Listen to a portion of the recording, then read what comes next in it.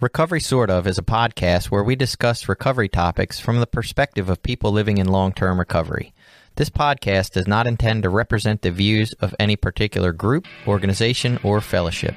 The attitudes expressed are solely the opinion of its contributors. Be advised, there may be strong language or topics of an adult nature.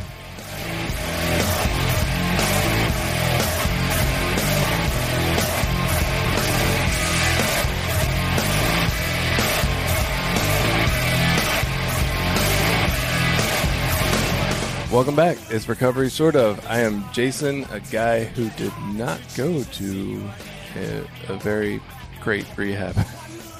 Hi, I'm Jenny. I'm a person in long-term recovery. And we're here with Chris today. Hi, Chris. Hi, how are you? Do you have a way you would like to introduce or refer to yourself around recovery? Chris, I am in hopefully long-term recovery. I get 7 months at the end of the week. Nice. Yeah. Congratulations. Yeah, I'm on my way. So, and this is kind of interesting for me. I don't know a whole lot about your history, but you go to the Recovery Dharma meetings, correct? I do. I go to Recovery Dharma with Jenny. She's our fabulous. That's how we met. She's one of our fabulous facilitators. It's peer-led, so I actually ran it the other day, a week or two ago. And then I also started another group, Sangha, which is like a community of wise friends, as we say on the path. And it's Buddha Thunk, and that's on Sundays. So we have Thursdays and Sundays in our Sangha. I love the name. They named it Buddha Thunk.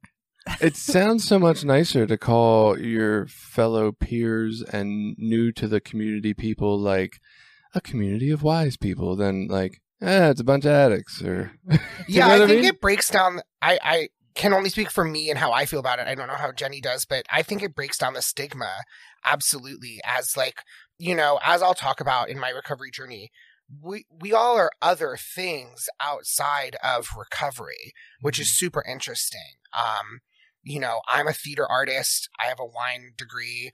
I'm creative. I do all these other things. We each have our own lives outside of recovery. So bringing that into the rooms as opposed to other programs that I'm also a part of, but that kind of want to just keep it what you like, program, is kind of cool to me, is that we're all kind of bringing in our own expertise and outside influence. We are totally going to get to your story, but you've already got me questioning all kind of things that I find fascinating. So one, I don't know that I personally have run into somebody who did not come into recovery through generally the 12-step community or something along those lines, right? With that kind of, I don't want to call it the old way of thinking, but that other way of thinking of I'm an addict or I'm an alcoholic or I'm a this or I'm a that. And so that's fascinating. Do you identify as anything? I'm an alcoholic. I'm an addict. I'm in both of those 12-step programs. Oh, okay. When I was in rehab, I definitely got into those programs, but Recovery Dharma is really the thing that kind of led me to where I'm at in recovery. I go to meetings. I go to about 12 a week. Holy shit. Yeah, I don't. Yeah. So I definitely get you today. Yeah, I have 3 more today. So I have Recovery Dharma and the other 2 12-step programs today. So I definitely am really a part of those programs, but I definitely did find myself in sobriety, which I personally take as being a healthy, truthful, and open mind, body, and spirit is what sobriety to me means. And I think that's what recovery means as a whole. So I definitely, Recovery Dharma is the way I kind of got in. I think we all have an in some way into everything in life. And that was mine when I was in rehab. And I'm going to question you about another thing in 1 second, but I'm actually fascinated by if people were to find recovery in Recovery Dharma and not enter the 12-step community, if they would call themselves anything or how they would identify. Would you think I'm a wise member of the community? Do you even think I'm an addict or an alcoholic if you've never encountered that and you're just in Dharma? So Recovery Dharma, and Jenny can please butt in your thoughts. So Recovery Dharma is a quote-unquote recovery program for anything. It can be sex addiction, love addiction, drugs, alcohol, smoking, using technology. It can be anything. So you do self-identify yourself as whatever you see fit. I think that it kind of is, yes, it uses the Buddhist teachings for recovery, but I think it also adds to your whole kind of just vibe and growing as a person. So I don't know. In our readings, it does say that, we suggest supplementing this with other 12-step programs. Does it? It does. That's fascinating. I think that because Recovery Dharma came from Refuge Recovery and then split off. So I think that, at least in my understanding, most of the people in the rooms that I have met and know are using it as a supplement to other programs. That's interesting. But I don't think it would be out of line or out of context to just be in Recovery Dharma. Yeah, I think in the book it does. I think it says both. I think it says you can do this as your only program, or you can do it in cooperation with other programs. And I know in this area, like Cecil County in particular, that is usually the case, that they do it with other programs because we're really not a very big Sangha. We're not strong. We're not strong enough in the fact that we don't have like members that are like years deep in Buddhist recovery to mentor other people. So there are a few people that this is their only program, their only meeting during the week, but most active people are also in 12 steps or SMART or something else. My brain is all over the place with thinking of like, we need a stronger Sangha in the Star Wars Force methods or something. I don't know. That's where I was going. I know nothing about Star Wars. I'll say it on the record. I've seen every movie, though, so please don't drag me online. Can't say you don't know nothing. It's fine. Most of my references end up being too old for people who listen. But sometimes they're just out of the realm of what people watch. So we're talking about rehabs today. Rehabs, detox, luxury rehabs, holistic rehabs, basic rehabs, state-funded rehabs, and we're not going to do great at identifying all of them. But you went to a holistic rehab, and I did. What I'm interested in, before I ask you to tell a little bit more about your story, is I'm curious, and I feel like you kind of already told me this before, but I'm curious anyway. Do you think your holistic view of recovery that you've just kind of expressed already in the first few minutes stems from your introduction to recovery by that holistic rehab that maybe put emphasis on those things? Or do you think I just kind of ended up that way because that's kind of who I am and that just was the rehab I sought out? Both. I think that I identify as a queer gay male. I went to art school in Center City, Philly. So I am a little bit maybe off the beaten path. Gotcha. And kind of marched to the spirit of my own drum. So I definitely sought out a rehab that also did that. I know personally, I had been in therapy before. I went to rehab, so I definitely sought out some place that was going to be a little more holistic, a little more not so much what people identify as a rehabs. So I really wanted to do all the art therapy and kind of, I wear a crystal. I am into kind of being a creative and learning as much as I can. So I wanted some place that I definitely knew that you would be learning and growing different skills that I might not just discover out on my own in this recovery journey. Awesome. Okay. So now that I'm appeased for the moment, and you should tell a little bit about your story, like how you got to the point of needing rehab, if you're comfortable. Yeah, of course. I'm an open book. Where you ended up. It doesn't have to be specific, but just what it was like, and tell us about it. So my name is Chris. I identify as an alcoholic and an addict.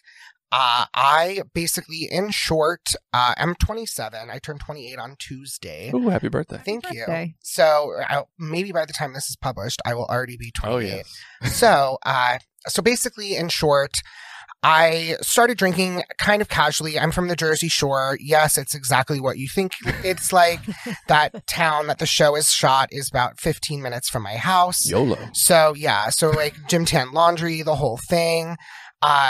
He actually looks a little more Jersey Shore than I do today, but so easy. No, it's not a diss. I'm just saying it's down here is a little bit different. So I moved to Philly, and lived in Philly for 10 years, ended up going to school there, for theater, really kind of became active in a bunch of different communities and started drinking more and more. I ended up getting a sommelier degree, which is a degree in wine and spirits. So I'm like a quote unquote wine expert, or so they say.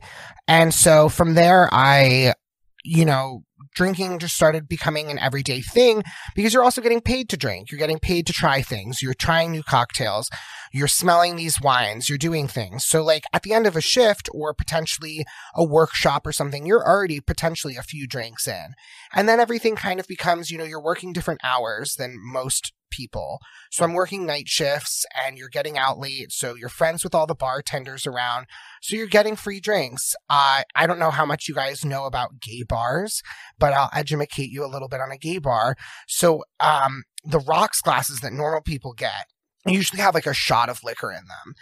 Gay bars, they fill it to like practically the brim and then just your Coke on top or your Sprite on top. So automatically you're kind of conditioned in a way to be a heavy drinker, which I'm not blaming gay bars because I love them and my friends own them and run them and everything. But so you're kind of conditioned and you don't really, I think, realize it as much. And from there, I kind of spiraled out. I lost my dad at the very start of COVID, actually like 3 days after COVID broke out, on March 20th of 2020.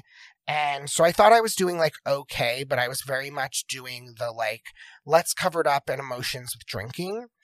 I then proceeded to move back to Philly and was like wearing a hazmat suit on the street, serving tables, and kind of got depressed. I definitely, kind of was woe is meing the whole situation, turned to drugs because they're prevalent in Philly and in the restaurant communities and just everywhere.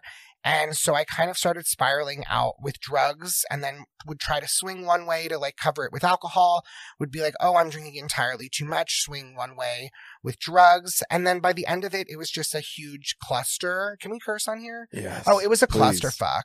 And so it was a complete fucking nightmare. And sorry, I curse like a sailor. No, it's great. My poor mother's going to watch this and she's like, oh, Christopher, we can't take you anywhere, even on a podcast, for recovery. So I basically had a moment where I was like, this is too much. This is all kind of spiraling out. And I attempted suicide, which is not a good idea. Do not suggest. And so I kind of had a come to moment. I woke up, there was blood everywhere. And when you're doing drugs and different things, there's going to be blood. There's going to be mornings where you wake up and you're kind of still fucked up or you don't know where you are and you're doing shitty things. And I realized like, that's not who I want to be. And that's not the person I am. And also like, how am I going to get out of this? So I was like, I should try to kill myself. That luckily didn't work. And so I was like, I need to go to rehab. Luckily for me, my sister had previously gone to rehab. She went to Life Healing Center in Santa Fe, New Mexico, where I ended up going. And she spoke really highly of the program. It really seemed to help her grow as a human. And that was more my thing, is like, yes, I'm an addict. Yes, I'm an alcoholic. But take those things away. Why was I using? What were the issues? What was I missing? And so I know that she's also kind of, I use the term hippy dippy. People find that offensive. I don't think it's offensive, especially if I'm self-identifying as hippy dippy. So we're just going to roll with it. You get what you paid for. You asked me to be a guest, you get what you get. So it was more hippy dippy and holistic. So holistic to me, and from what I've learned online, is probably not the traditional what you see in the movies. There's that fabulous rehab movie with Sandra Bullock, and I, of course, was like, if Sandra Bullock can go to rehab, I can go to rehab. If it's good enough for Liza Minnelli, it's good enough for me. And so I wasn't going to like the Betty Ford clinic or something fancy. I was going to a holistic rehab that kind of focused on the mind, body, and spirit and emotions, as well as what your issue that you were going to rehab with. So I went with the quote unquote diagnosis of, and once they do the whole intake and kind of identify you, which I always think is really interesting. And I'll go on a tangent on this if you don't mind, is that, they identify you at what you are when you get there. So, which I think is really good because I think it plants the seed, but then it allows you to grow into that and kind of see like, am I this or am I not this? For me, yes, I was this. I have depression and anxiety. suicidal ideations, an addict and an alcoholic. So they kind of, I detoxed or quote unquote for a few days here in Cecil County, Maryland. And then I shipped off to Santa Fe, New Mexico, kicking and screaming and crying, as you do when you're going to rehab sometimes. Even though I asked to go, I definitely was very reluctant. And I got there morning of and was like, listen, Mom, this is a 30-day program. I'm going to do a solid 7 and be out of here. And she was like, how about you give me a solid 14? And I was like, okay. And then I would get a plane ticket because I'm out of this place. Like, this is not for me. Rehab is just not my thing. I called probably by day 6 and was like, I'm staying here forever. Yeah. I'm never leaving.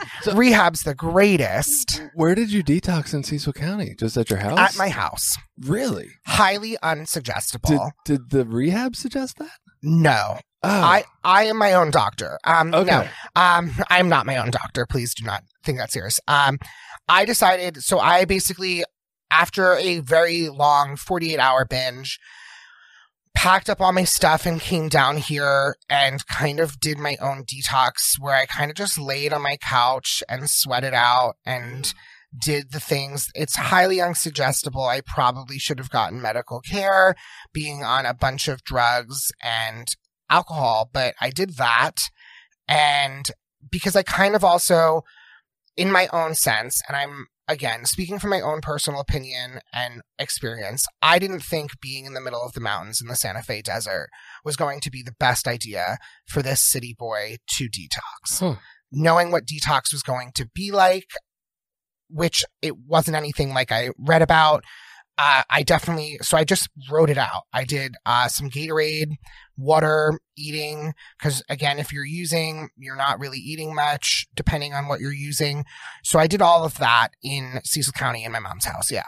Wow, that's incredible. I feel like, I don't know about most people, but quite a few people actually get messed up before they go. That's kind of almost how you trick yourself into getting there. Like, yeah. Go so a lot good. of people are like, oh, and there was definitely, I had friends that had shown up to rehab. I mean, 6 to the wind. I mean, on everything, uppers, downers, and candy corn. I mean, which is great.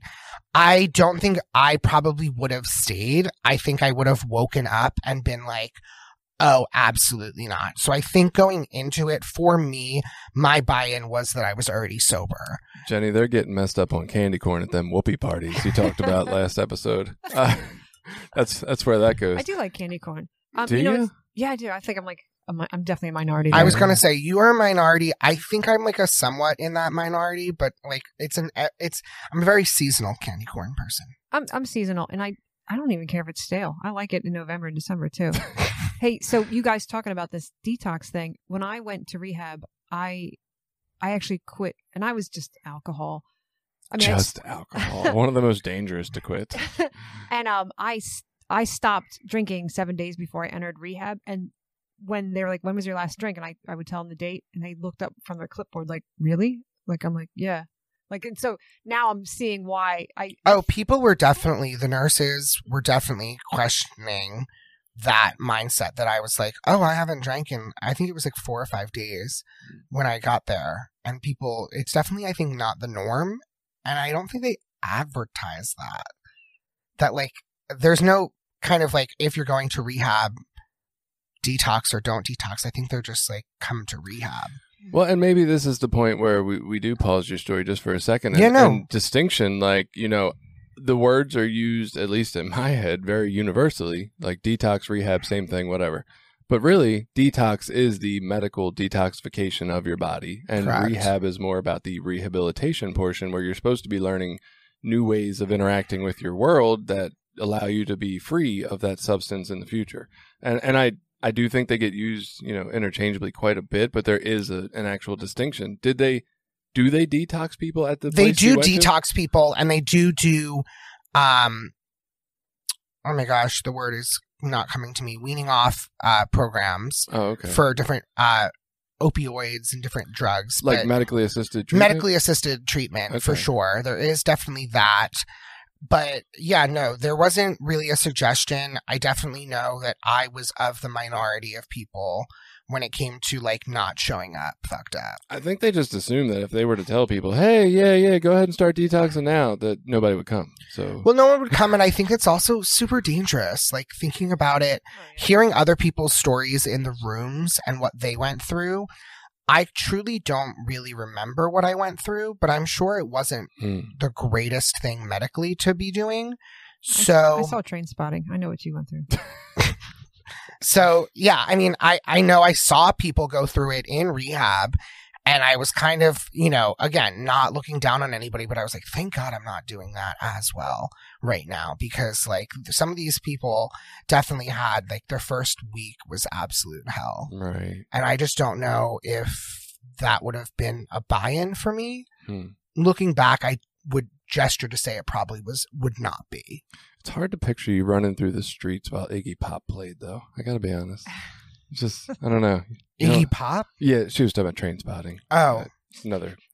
I Anyway. guess it's a movie. Yeah, it's a Oh, movie. there is a big age difference. See? Listen, I have a Barbara Streisand tattoo and watch The Golden Girls. Is that like, what that is? this is the Barbara Streisand nose for Nice. everyone, and I will bring this up when I'll talk tattoos when we get to talking. I wanted to do a whole episode on tattoos, but we can work on that. Recovery Are we going to do? tattoos. Really? That was on my list Oh. of ideas. Yeah. We've Recovery never mentioned tattoos. that. I'd love that. So you get there. So I got to rehab, Yeah. and you do the intake, and that was super, daunting. And I was rereading my journals actually last night in preparation for this, and I was openly talking about like I don't want to kill myself, but I would love to just die right now. Like I would love to just be taken out of my misery. The idea of not being The here idea anymore. of just not being here. And so somehow in 6 days, that changed to like, I love life and everything. So my journey in rehab, you have, there's a few components to it. So I'll try to explain it.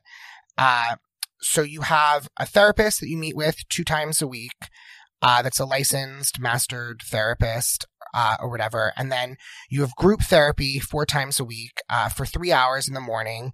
And your groups are led and facilitated. You have different topics, but then we each have 5 projects. The 5 projects is a huge thing that they mention in this rehab. It's kind of like their core kind of thing. So you do a kind of inspiration timeline of like who you are as a person, what brings you joy. You do an inside out project, how you feel on the inside and how you feel on the outside, and portray, and the differences in that. You do a timeline of kind of all of your major events that would fit into your addiction or rehab story.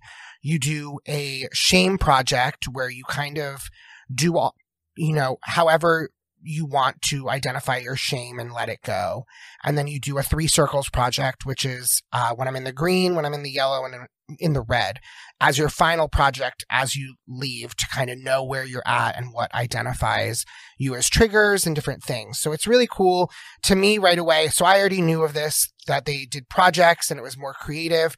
So you can do them different ways. I did my shame project as a song that I sang to my dad at his grave. I did a huge timeline glitter board.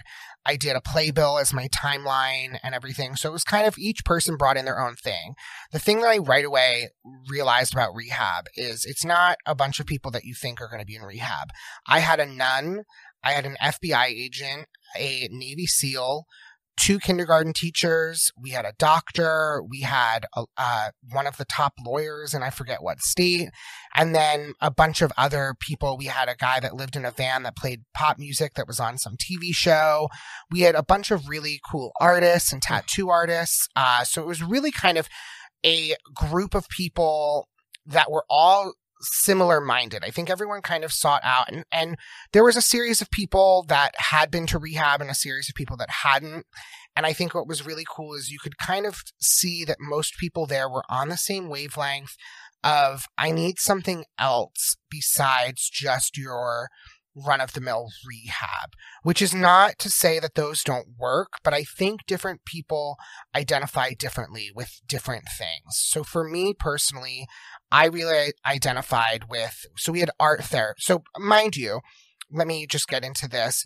We are in the Santa Fe, New Mexico desert mountains. So we are up like 3,000 feet or something, or 7,000 feet, 3,000 from like the base level of Santa Fe in the mountains. in casitas, which are kind of like adobe cabin huts. And there's 2 major buildings, one that houses the kitchen, and then everything else is trailers. And it's dirt roads. There's live animals walking around the premises, deer. And domesticated? Or No. Like outright, like wild animals, like just kind of outright in the desert. Are there tarantulas? I personally didn't see any, but like at night you hear coyotes and you witness deer. And like we woke up one morning and there was a dead deer. And that was just other people from the rehab. That wasn't coyotes. No, I wish. Oh my God, that'd be so incredible. We did do night chanting. We did do the night moon chanting and howling. So I was a participant. So nonetheless, and then because I'm sure there'll be a bunch of questions.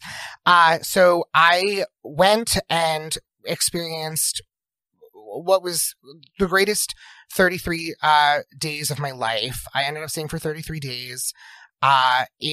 In hindsight, I don't know if I really would have gotten through a traditional rehab without some of these outlets that I used. So yes, you have the group events. There's game day, there's game nights, there's karaoke night, there's movie nights and documentary night.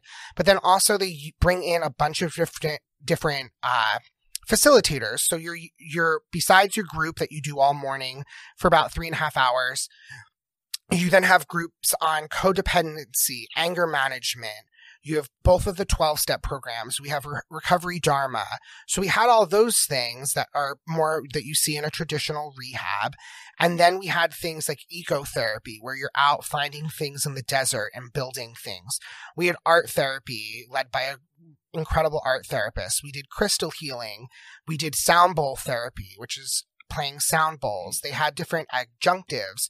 So you could do Reiki or massage therapy, or you could do things like cognitive behavior therapy and somatics and EMDR and sort of kind of supplementary things that might be a little more holistic, that allow you, of course, there's tons of meditation, there's tons of yoga, and then there's a gorgeous program called Creative Discovery Living, which kind of allows you to do all those 3 things. You kind of write or create or make something to help you discover who you are. And I think that was really, really cool. For me, it really, really helped to kind of come at it from a holistic standpoint where I'm healing myself from this disease of addiction and drugs and everything, but it also growing and experiencing as a person. Wow. So, okay, when this episode idea was presented to me, the word bougie rehab got thrown around, right? Uh-huh. And it was interesting when you came in today, I mentioned the word luxury rehab as an alternative to bougie or fancy. And you were like, oh, we were in huts, right? With like dirt floors. And I'm like, I don't know. It still feels like planned. Like almost like if Burning Man was rehab, yeah, like right? You're roughing it. Right. Like it's planned roughing it. It's not actually like that they don't have money for fancy marble floors. It's that I had my own interpretation. Yeah, right. So I do think maybe that's a good time to make that distinction. Like I don't know that every rehab falls into one of these specific types, but there's state-funded rehab, which would be someplace that is getting grant money and, operating at a base level of just affording what they can to get by to stay open. There's a basic rehab, whatever we would call that, where, you have your normal stuff. You go there, you have some groups, you learn about NA or AA and life goes on. It was interesting. You said it has what you were like, oh, I think they had what everybody else had, like Recovery Dharma. I'm like, I have never seen Recovery Dharma, but this was a long time ago too, so maybe they'd have that now. I don't know. But then there's, what we would call, I guess, luxury rehabs, like your Passages Malibu, maybe, or I think that's Betty more. Ford, I think Betty Ford. Shout out to my girls down there. No, I definitely think I met some people that talked about their rehab experience in rehab while we were there, and they had basketball courts, swimming pools. They were going to spa treatments, and they were in like gorgeous air conditioned buildings, and not that like we were all like roughing it, but like we are out in the Santa Fe, New Mexico desert. It wasn't, the most lavish. The food was incredible. The chef was great, but it wasn't the most lavish place I had been. And I looked at pictures post rehab and at some other rehabs, and I was like, oh, I was okay. There's definitely, so what we were doing sounds luxury and maybe a little bit like Burning Man-ish, but I definitely don't think, like, in comparison, I don't know. I think it was more holistic than it was bougie or luxury. I definitely took from the experience what I did I think that if there was all those luxury or bougie elements, I don't really think I would have cared. Mm-hmm. You know what I mean? Like, if you could sit outside and, like, be in the pool or, like, play basketball. I'm not playing basketball, but like, if there was, like, legit more stuff, I don't know if I really would have, like, been a part of it in my own recovery. I think I would have kind of just taken it as a vacation, which can be great to pop out from your life and kind of have a moment. But I don't think I would have gotten to the point where I'm here on a podcast talking about recovery, if that makes sense. No, absolutely. Like, what I hear out of that statement is that, you know, those things could have been present or not present. Maybe they would have altered your course in the sense of, like, it wouldn't have felt as soul searching if they were there, Absolutely. Right? It might have felt more like vacation, but more to the point of, even if they were available, they wouldn't have been necessarily impactful for your process. They would have just been there. And I think that, like, the whole vibe, so Santa Fe sits on a slab of obsidian, which is a stone that kind of is for healing powers as it is. So this is, like, true factual obsidian is under the ground in Santa Fe. So when you're there, I don't know if either of you have ever been, 360 view of mountainscape. So it's the most gorgeous thing, and gorgeous sunsets and everything. But the whole campus is, you know, there's Mexican prayer flags. There's the Native American Lakota tribe had made a medicine wheel. There's a Greek labyrinth, which, like, is known to, like, capture the monster within you in Greek mythology. There's, you know, different flags, and the whole place is decorated with rocks that are painted by all past participants in rehab. So it's kind of really cool. There's kind of a communal vibe.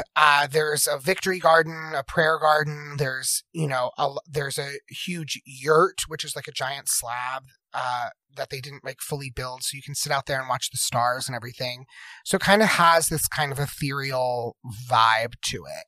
It's interesting, and I think, if nothing else, the first thing I learned today is definitely the idea that, had somebody presented this style of rehabilitation to me, I would have been like, oh, that's code word for bougie, right? Like, but maybe there is this other alternative, right? Maybe there is the state-funded, the basic, the fancy luxury, and then maybe there is this other holistic version of a rehabilitation center that I am just definitely, in my experience, never been exposed to, because all my experience was, you know, basic or lower. So I think that in my experience, and I'm not knocking anybody on the East Coast recovery. I think the recovery program that I found here in Cecil County is absolutely incredible. However, when looking up rehabs, especially around the area that I was in, it seemed like mental health was kind of not really at the forefront, and growing spiritually and to my fullest self wasn't really at the forefront. That is a huge thing out in the Southwest. And I think that is something that you find a lot of these similar types of rehabs out there, in that they are kind of focusing more on growing your truest self as opposed to just fixing a problem.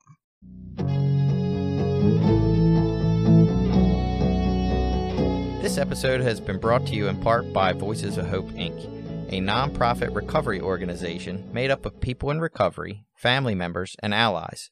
Together, members strive to protect the dignity of those that use drugs and those in recovery by advocating for treatment, harm reduction and support resources, and mentoring.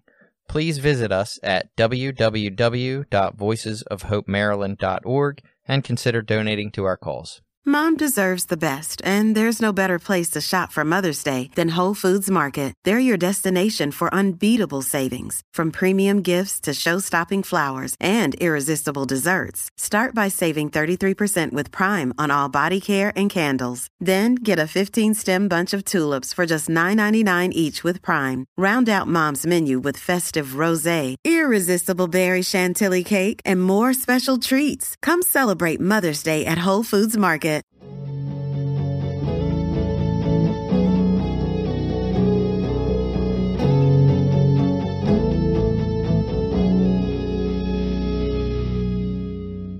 honestly, I would really be curious about, and I know they don't exist, but if there were statistics to show like which one of these has better outcomes or seems to be more useful for I people's think it lives. also super depends.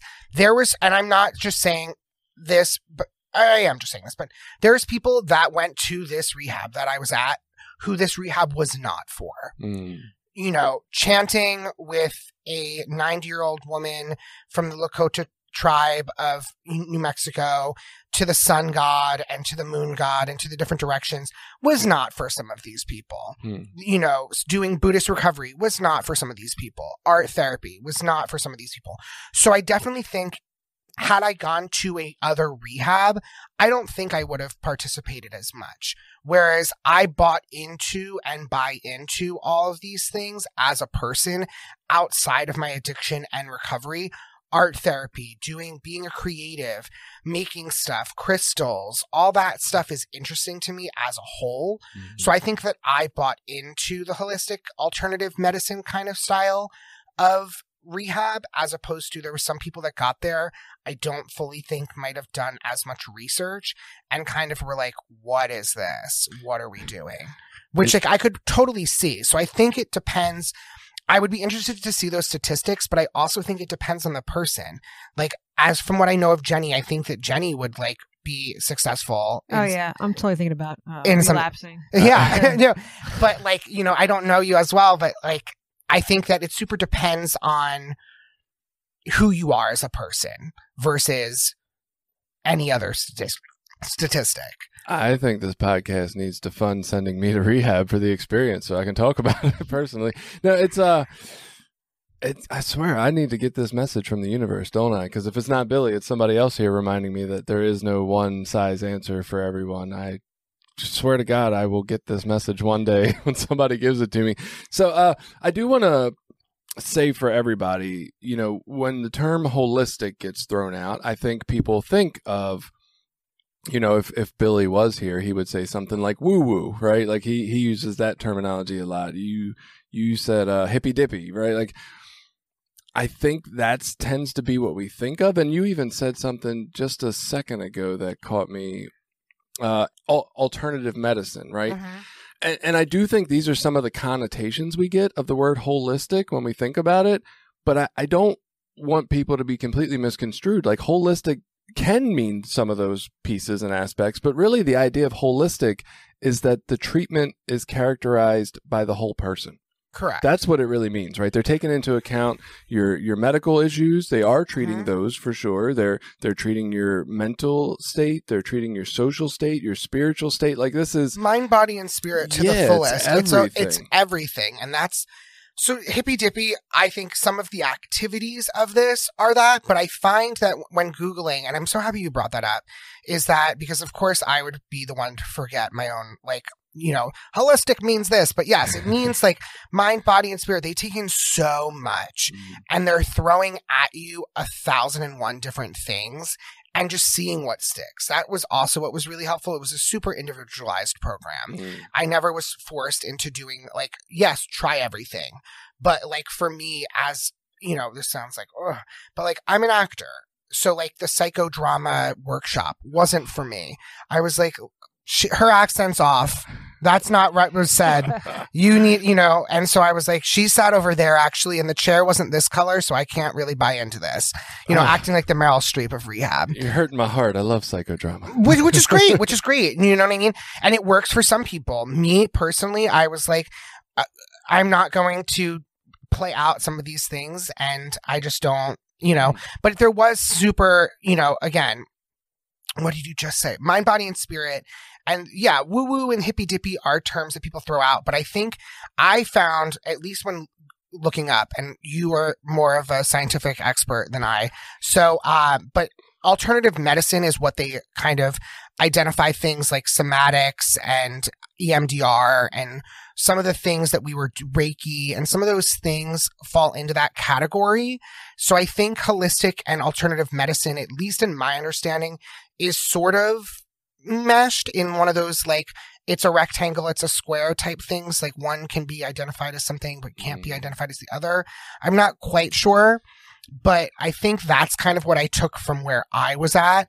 viewing it. And I'm sure everyone had their own experience at LHC and with their own thing. To me, the things like animal therapy and crystal healing and sound bowl healing and Reiki and we did all these chantings and meditation. It all really helped because I allowed to kind of break the mold of like, I'm here in recovery, I'm not drinking, and it really allowed me to kind of grow as a human being and see the reasonings for me using as opposed to just like, don't pick up a drug or a drink.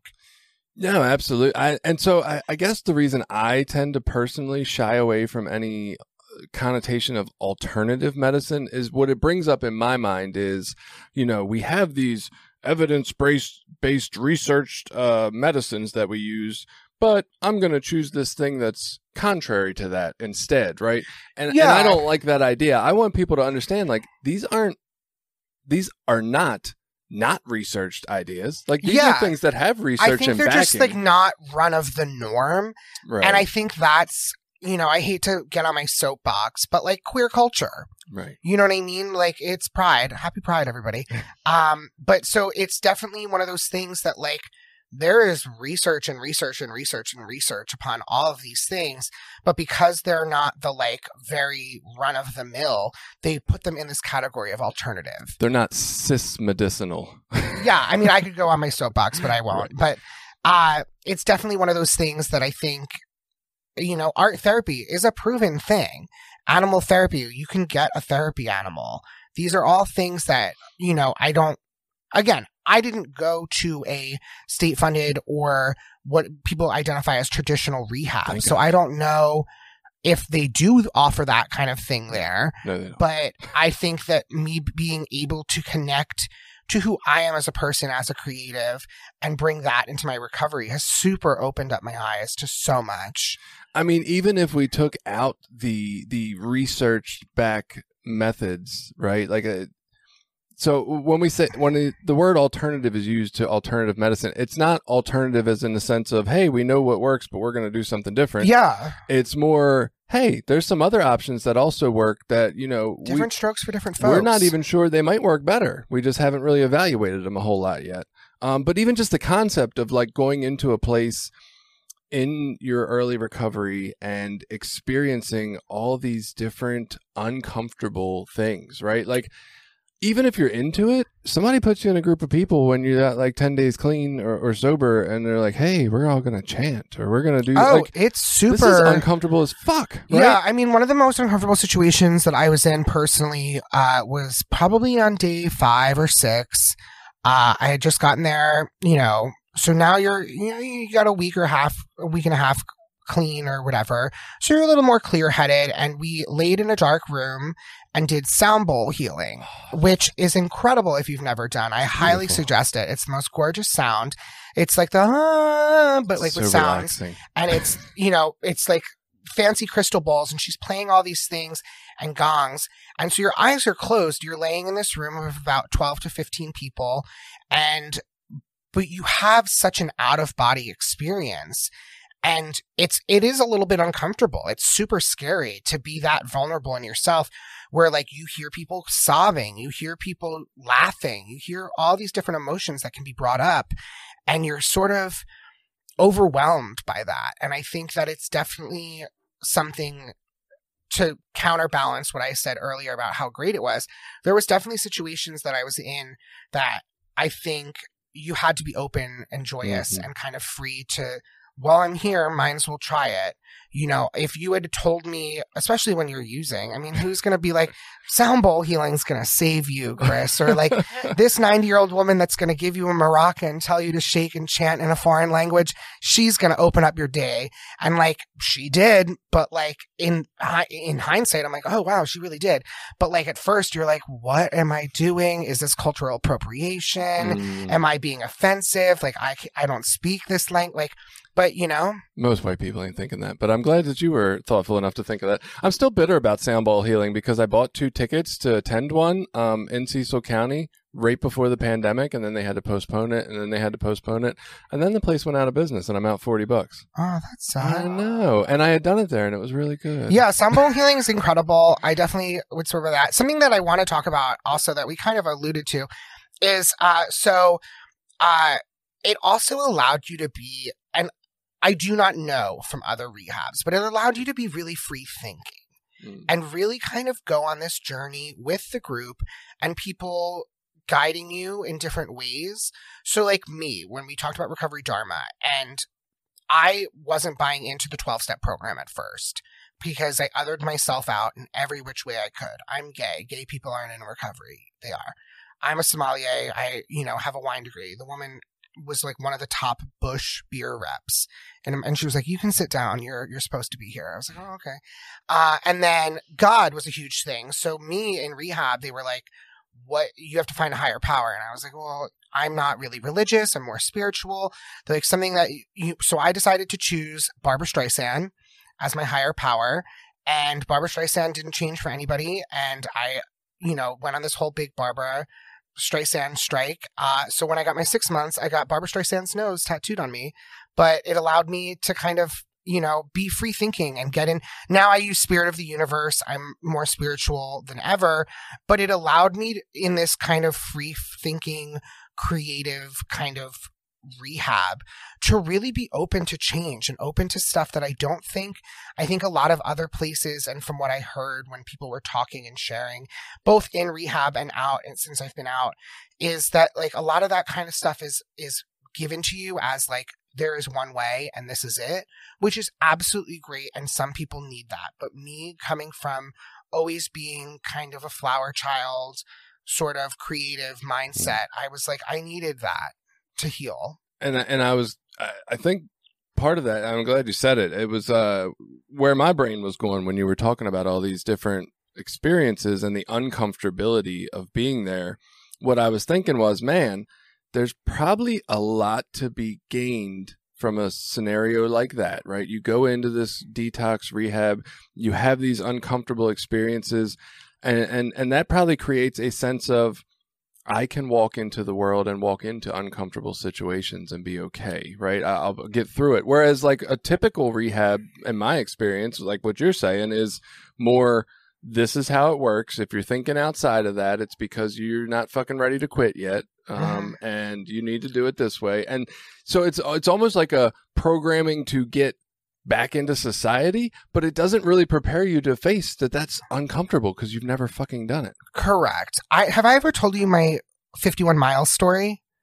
Tell me again. Okay. So speaking of walking in uncomfortable situations, there is a lap, the half paved, half not, half uphill, half downhill around the rehab. And so I would do laps all the time, just walking in nature and stuff in between groups. And there's all these rocks, they're all painted. And all of a sudden I saw a lap record, 200 laps.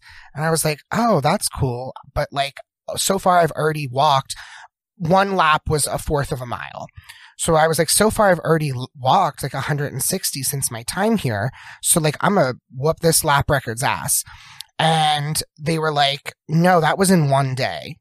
And I was like, oh, okay.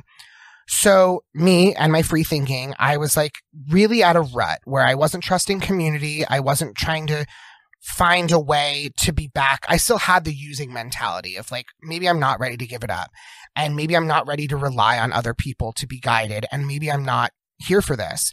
So I woke up in what seems like something that I would think of drunk, but was sober in rehab, and was like, tomorrow I'm going to beat the lap record. I'm going to do 204 laps, which equates to 51 miles, half uphill. And so I woke up at 3 a.m. and walked for 15 hours uphill and downhill to 51 laps in one day and beat the lap record. But it taught me so much about walking in uncomfortable situations. It is what they call a super marathon or an ultra marathon. When you do the math, because I guess a marathon's like only 26 miles. I was out there. I ate and walked. I had the whole community come out, people giving me waters, high fives, listening to music, walking laps with me. We talked about almost every person in like the 35 person community did a lap with me, and we talked about different topics on their recovery and where they were at. And I walked with a nun and talked about Jesus and learned about God more. I talked with a kindergarten teacher and remembered like the sense of being a child and childhood trauma and like what I had grown from that. And so I really honestly, I did this and I ended up passing out afterwards and going to the hospital. But which like, even though I was hydrated and everything, I was like, well, I was smoking cigarettes and I think I smoked a cigarette afterwards and just like completely collapsed out of like adrenaline rush. Because I'd never like trained or done anything, but that was something that you mentioned that I wasn't going to talk about on here, but that the walking in uncomfortability, but also remembering the fact that you are a part of the universe and the community and that you are one in many, but that like there will be uncomfortable situations. You know what I mean? I'm sweating. I'm talking to a nun and like with her therapy dog and we're walking and I'm, that's uncomfortable being like, I'm gay and I did all this stuff and here I am in rehab with you. And she's like, I get it. Like and so I think that putting myself out there and doing that really changed my life. That was something from rehab that I'll never forget. It's my 51-mile journey. Did you ask her if they're called nuns because they're not allowed to get some? No. Oh, that's a great joke. No, I think she uses the term sister. We called her sister. She was great. And she was like super accepting and loving and just incredible. So I guess this definitely changes my whole perception of rehabs and classifications, because if you would have talked to me yesterday about luxury rehabs, which is not what this place was, I don't think completely, but I would say, yeah, like what the hell are people wasting all that money for? Like the information is simple. You don't need to spend a whole ton of money on it. Yes, it's good to get out of your environment for a while to form some new habits, but are you being too pampered in these kind of environments? And then Billy said earlier today, we were talking to him when he was here, and he was saying like the thing that he thought was interesting was the specialized and individualized treatment. And I was like, whoa, okay. I got to rethink my view of luxury rehabs because that's actually pretty smart. But what you're sharing about this holistic rehab idea, I mean, maybe it's a bias of mine, but I love it. Like, I think there's a lot to be useful in there. Absolutely. Was it covered by insurance? Was this like out of pocket? How did that work? Like, how do people get to a place like this? So some people had insurance, some people didn't. Mine was kind of half and half. It is a part of Acadia, which is like a giant rehab like overseer. So they have tons of different locations. Some are those luxury bougie rehabs, some aren't. Some are included with state funded, so it's kind of a hodgepodge. This one, the individualized growing and learning is definitely something, I connected with Reiki really, so I kind of, investigated into that realm and meditation and yoga. So I kind of, and there's nothing, just in case you're ever in the opportunity, there's nothing like sunrise yoga in the mountains. Watching the sunrise over the Santa Fe, New Mexico desert and mountains. I am jealous. I feel like every human should be able to have this month-long experience personally. Yeah, and also seeing the stars and just kind of really just connecting with Earth and just like where you're at. I think the individualized moments that we had in where they're telling you like, okay, so I had a lot of trauma with my dad and maybe some of my using was that. He was also in recovery. He never drank for the 30 years or whatever. And so, I did a whole investigation on that and really pulling you aside into these moments of uncomfortability and leaning into them as opposed to leaning away from them. If someone, and you had your moments where you were like, this is too much. We had grief counseling one day. I completely lost it and was just like throwing stuff and, having a meltdown, but as you do in rehab. And something I'll never forget, I just want to share, is sometimes in the moment, it sucks. Some of the, like I was in EMDR, which uses light immersion. Do you know what that stands for? Eye movement desensitization and reprocessing. There you go. So it helps like reprocess where you store different memories and stuff, but it can also make you very hyperventilate. It was Thanksgiving Day. I did it my very first time and I threw up into a bucket and was throwing up as she's like, work through it. And in hindsight, that was incredible. It was the best experience, but you kind of need to trust the process. Again, I think it was definitely one of those trust the process with holistic versus I think you have to know the thing I take from this conversation, I think you have to know yourself to choose a rehab. I think a regime, and like, you do though, it sounds funny. I'm laughing at myself, actually. It sounds funny, but like, yeah, we had a tight schedule. You had to be up at a certain time. Breakfast was this time. You had to be at groups. You had to get signed in, and they take attendance and do all these things. And you had to attend a certain amount of things each day and participate a certain amount, or else you didn't get credit and then you got in trouble and stuff. But I think you need to know yourself to know what you connect with as a person. And I think that's where the downfall in mental health, unfortunately, comes from, is that a lot of people don't get that opportunity to investigate themselves at a young age, instead get stigmatized, and then end up in a rehab that might not be as helpful to them as something else that they can also afford. I think being able to do yoga and chant and do all these things that I would automatically connect to opened me up to recovery. So now I am in all the 12-step programs. I am doing the work that's more traditional. I'm doing my steps. I'm doing the meetings. But had I just been forced into a meeting in rehab, I probably would have been like, get the fuck away from me. Mm-hmm. Whereas like finding recovery dharma from a hippie that lived in a van, he was van life. I love him. I adore him. And like, he came up to me smoking his cigarette and was like, hey man, like, here's this book. You should come check it out, man. And I was like, oh, okay. And then next I'm in recovery dharma meeting, and now it's a huge part of my recovery. So I think being able to know yourself a little bit does help in recovery, because while we are investigating who we are in recovery, I think you can't become your truest self unless you're presented the opportunity to unlock that. Yeah, I wasn't laughing at you. No, you're fine. I was laughing at I just told Jenny earlier, I'm going to get this message that different people need different things at some point. And you were saying that, and I'm like, nope, they all need a holistic rehab. Fuck them. They're not doing it right. Yeah, I mean, it's right where my brain went. We all need that to open up and be better people. God damn it. Yeah, I think that's what's also cool about recovery dharma is that we do bring in other things. You're trying. There's 1,000 different types of meditation. We just did an inquiry into meditation where we did a 30-minute sit meditation that was guided. But then, different people have brought in like music meditations, chanting meditations. There's all sorts of different avenues in these generic or regular branches. There's 1,000 different ways to lead a 12-step meeting.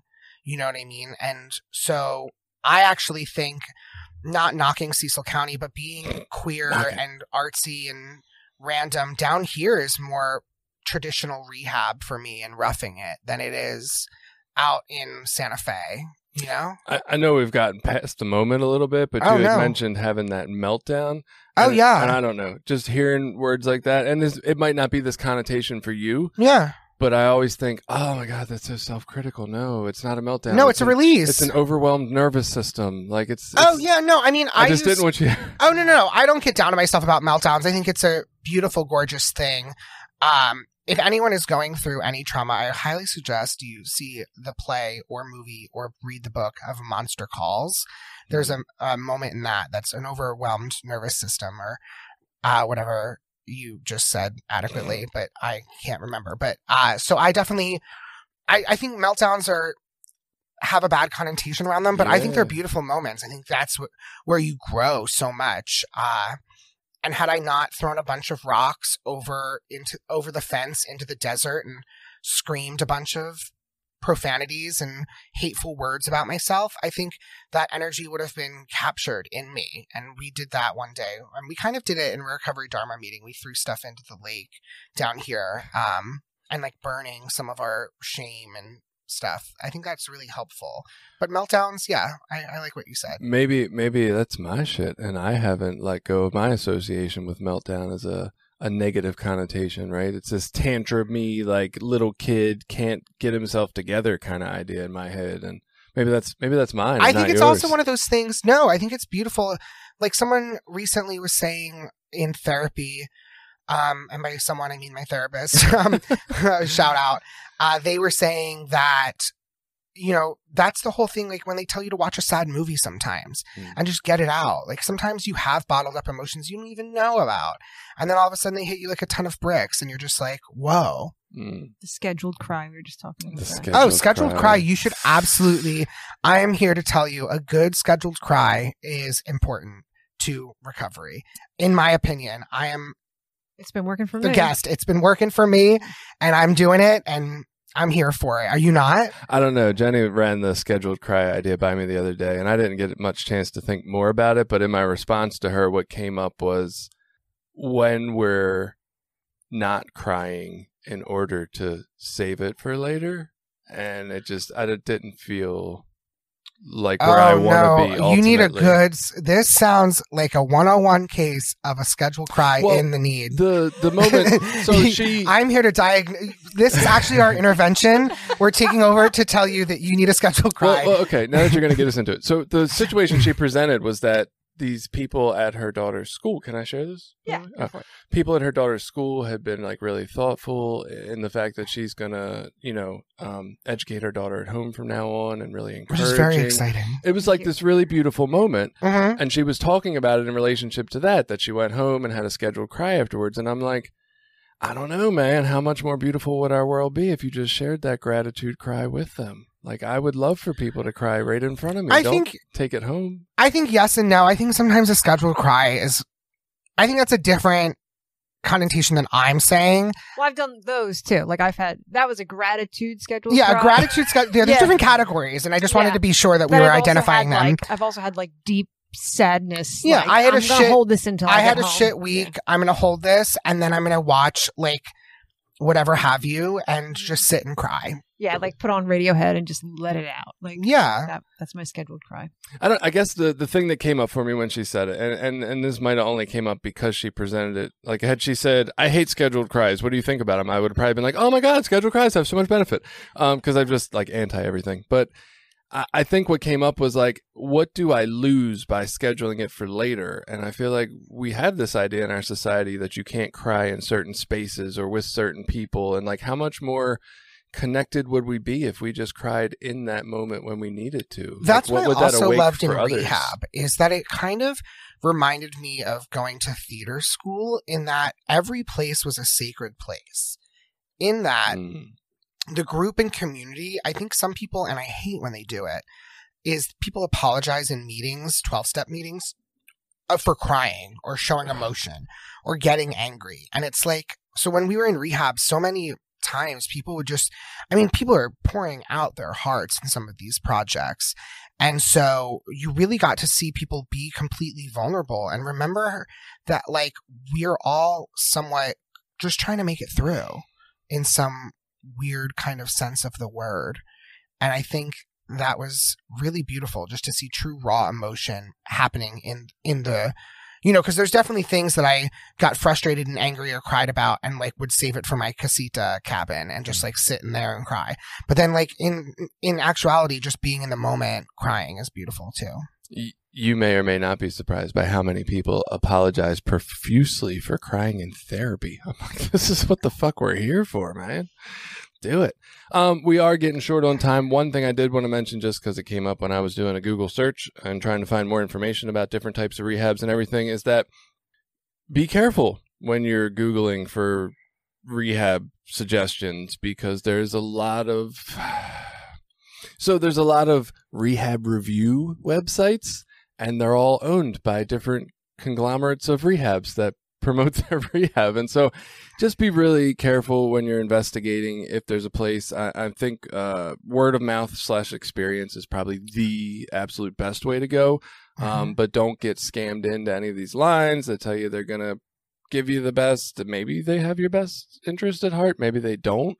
And I know finances are an issue for people when trying to go into rehab. Like sometimes we have to go where we have to go, but if it's the consideration of like, am I worth this amount of money? Like, yeah, don't even question that twice. Like, fuck yeah, you're worth this amount of money and this experience of something that might provide something that really benefits the rest of your life. Is there any other final thoughts that anybody had? Any final questions you had? I know you didn't say a whole lot today, Jenny. Oh, well, I mean, I thought everything. I was so curious about your experience. This has been like very satisfying. I loved hearing about it. Yes, I petted the horse. Yes, I did do the equine therapy and I did pet the horse. That's awesome. That wasn't my question, but I did want to know that too. I would have asked you later.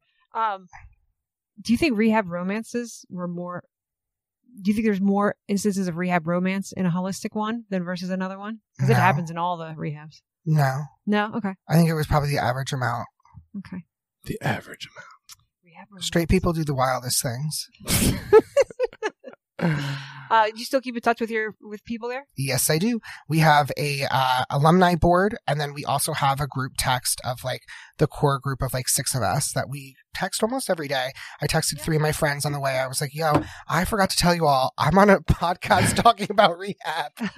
So shout out to my friends and the That's great. 51 You guys Mile are all Club. still sober. Yeah, and a bunch of That's us, we're great. all still sober, and a bunch of us actually, so this is actually the tattoo of a labyrinth and the 4 Noble Truths of Buddhism, and it is also the symbol of our rehab. Huh. So a bunch of us got it. Thanks, Chris. As my final thought is only something that was mentioned in rehab, and I just love the quote, is leave that shit in the desert can handle it. Ooh. Nice. There you go, everybody. Take your shit out there and leave it in the desert. We'll see you next week. Thank you.